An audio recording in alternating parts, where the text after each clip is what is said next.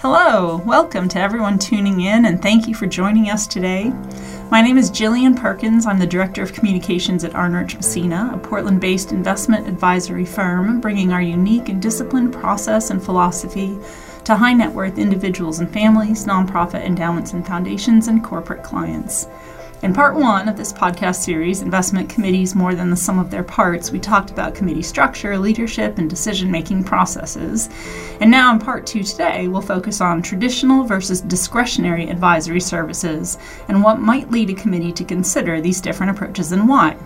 Discretionary, also sometimes called OCIO or Outsourced Chief Investment Officer services, are becoming more popular with nonprofit investment committees, and we want to explore how this model is different from a traditional model and how a committee can select the type of service that will best fit its needs. So here to speak with us about traditional versus discretionary services is consultant Luca Arnrich. Over his more than 10 years working in financial services, Luca has worked directly with committees in both traditional and discretionary arrangements and brings expertise and understanding of both models to the table. So it's my pleasure to introduce Luca Arnrich. Hi, Jillian. Thanks for having me. Yeah, thank you for being here. So Luca, can you begin just by giving us a little bit of background on your experience and your work with investment committees? Yeah, so, by way of background, I was born and raised within Arnrich Messina. Tony Arnrich is my father. So from a very young age, I had a keen sense of investment philosophy, business process, and structure.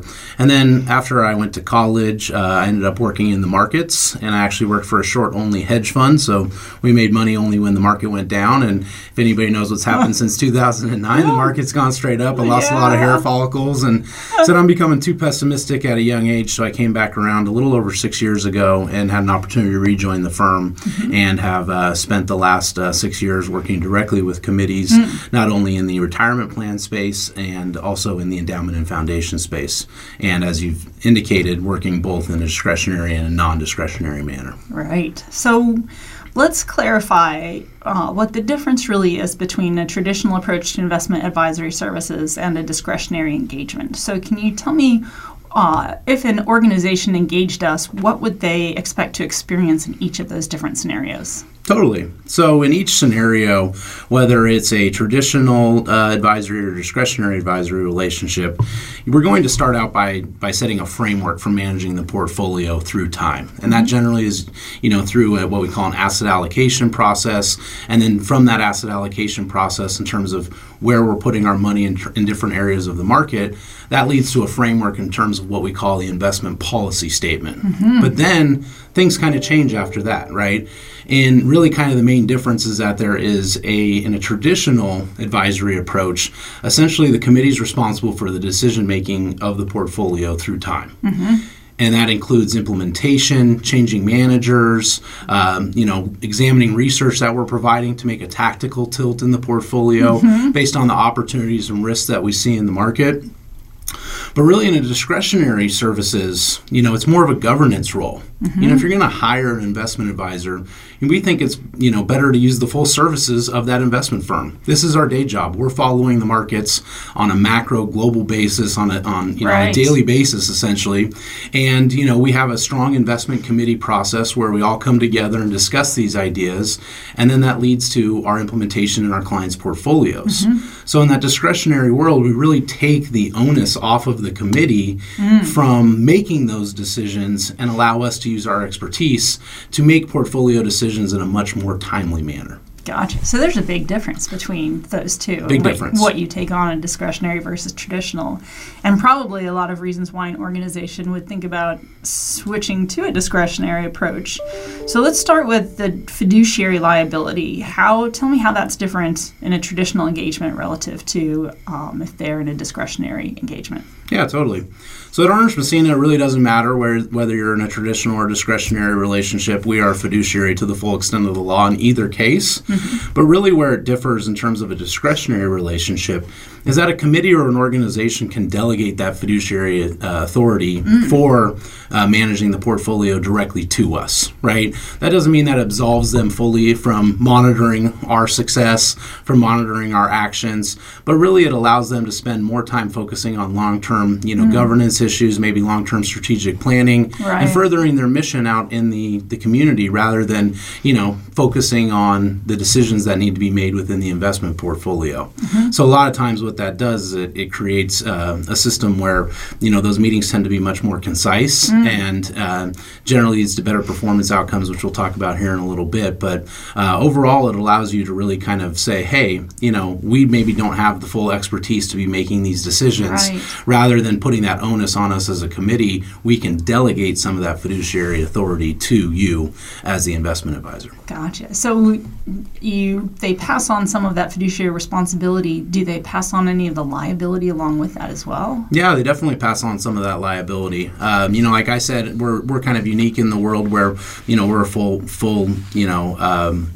full fiduciary, whether that's a traditional or discretionary piece. But really on the discretionary side, the contracts are different. And it basically, explicitly states that we're going to be taking much more fiduciary responsibility and liability for managing the portfolio. That's fantastic. Yep. So you talked a little bit about this, but a lot of organizations look at discretionary services because of time and resource constraints and having limited time and resources. So tell me more about how a discretionary approach helps them conserve and manage their time and resources. Yeah, time management is one of the biggest things that we hear from our committees that we work with in a discretionary relationship. Also some things that people consider in terms of whether or not to go discretionary is the investment sophistication of the committee.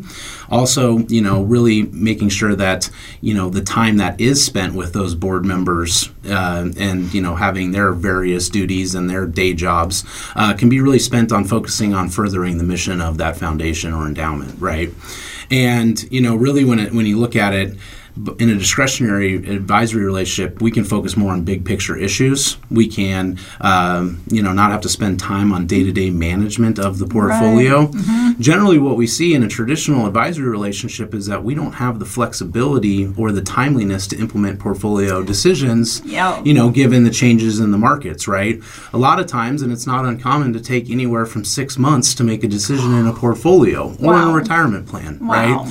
And, because that's just based on the scheduling of meetings. Just takes time. Yeah, and you got things like summer, right, where people might be really hard to get a whole group of people together, right? So really what the discretionary, engagement allows is allows an organization to focus on that mission, focus their time on long-term objectives, furthering their mission in the community, and allowing us to really kind of steward their assets, but, also keep us accountable, to the board and to, furthering that mission in the community. Right. And so does that have an effect, do you think, on long-term performance outcomes? Definitely has a big effect on long-term performance outcomes. When you have a traditional consulting approach like we just talked about, it can take a while to make those changes, right? So from a portfolio context standpoint, if you're starting to see some deterioration in, let's say, corporate bonds and corporate fundamentals, we can make a shift pretty quickly, maybe within a day or two, based on that information in your portfolio to maybe more treasury-based securities, et cetera. So that actually has been, a significant, value add, is that if you can, be very opportunistic in terms of how the markets move, and let's be honest, the markets are very dynamic. And so if I have to wait 3 to 6 months to get a decision, you could miss out on that opportunity and could lead to significant underperformance over time. That makes sense. Yeah, or risk in your portfolio, right? Oh, yeah, absolutely.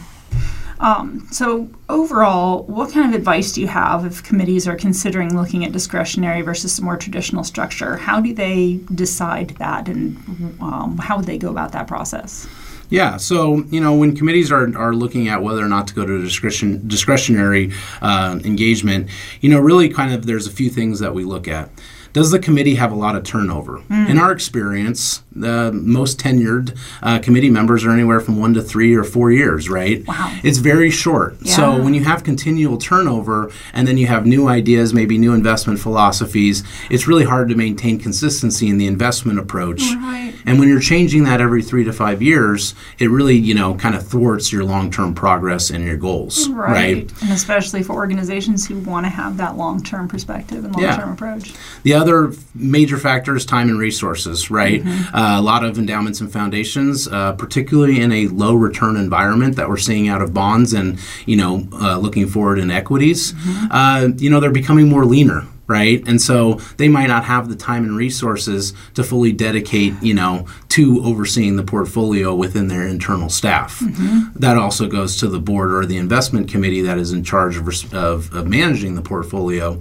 So really kind of looking at the time and resources of that organization is huge. Also just, shifting priorities as we talked about on the board level, right? Being able to focus on, the mission, being able to focus on big picture issues rather than having to, have internal discussion and dialogue on whether or not, this investment advice is appropriate or not, right? So really kind of trusting that investment advisor is huge. Also, there is that component in terms of offloading that fiduciary responsibility and liability, right? That's what we really pride ourselves on as being, a nationally recognized research and analytics firm and also being a great communicator. So our job is to kind of come in and make sure that from a discretionary standpoint, the committee is apprised of what's going on with the portfolio and where maybe we've underperformed or outperformed and any changes that we've made in the portfolio, which should overall lead to more efficient time management and, hopefully better potential long-term outcomes. Fantastic. Any last words or any last thoughts about what a committee might need to know in terms of making a decision about discretionary versus traditional?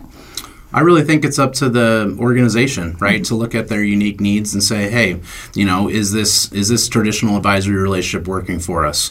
Have we achieved our long-term goals?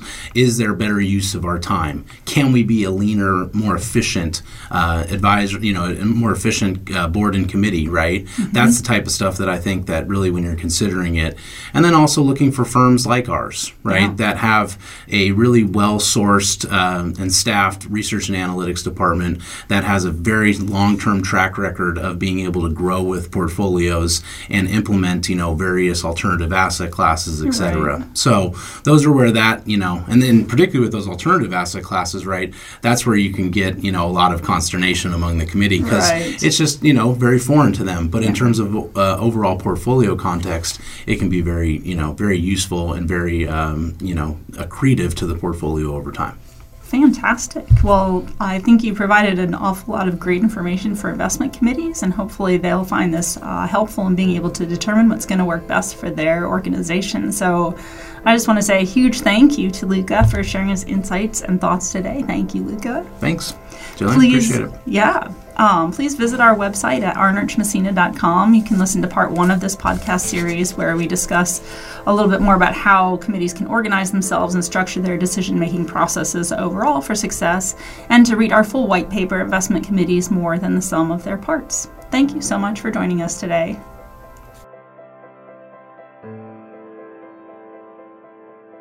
Thank you for listening to Arnerich Messina's podcast. Please see the podcast description for important copyright and disclaimer information.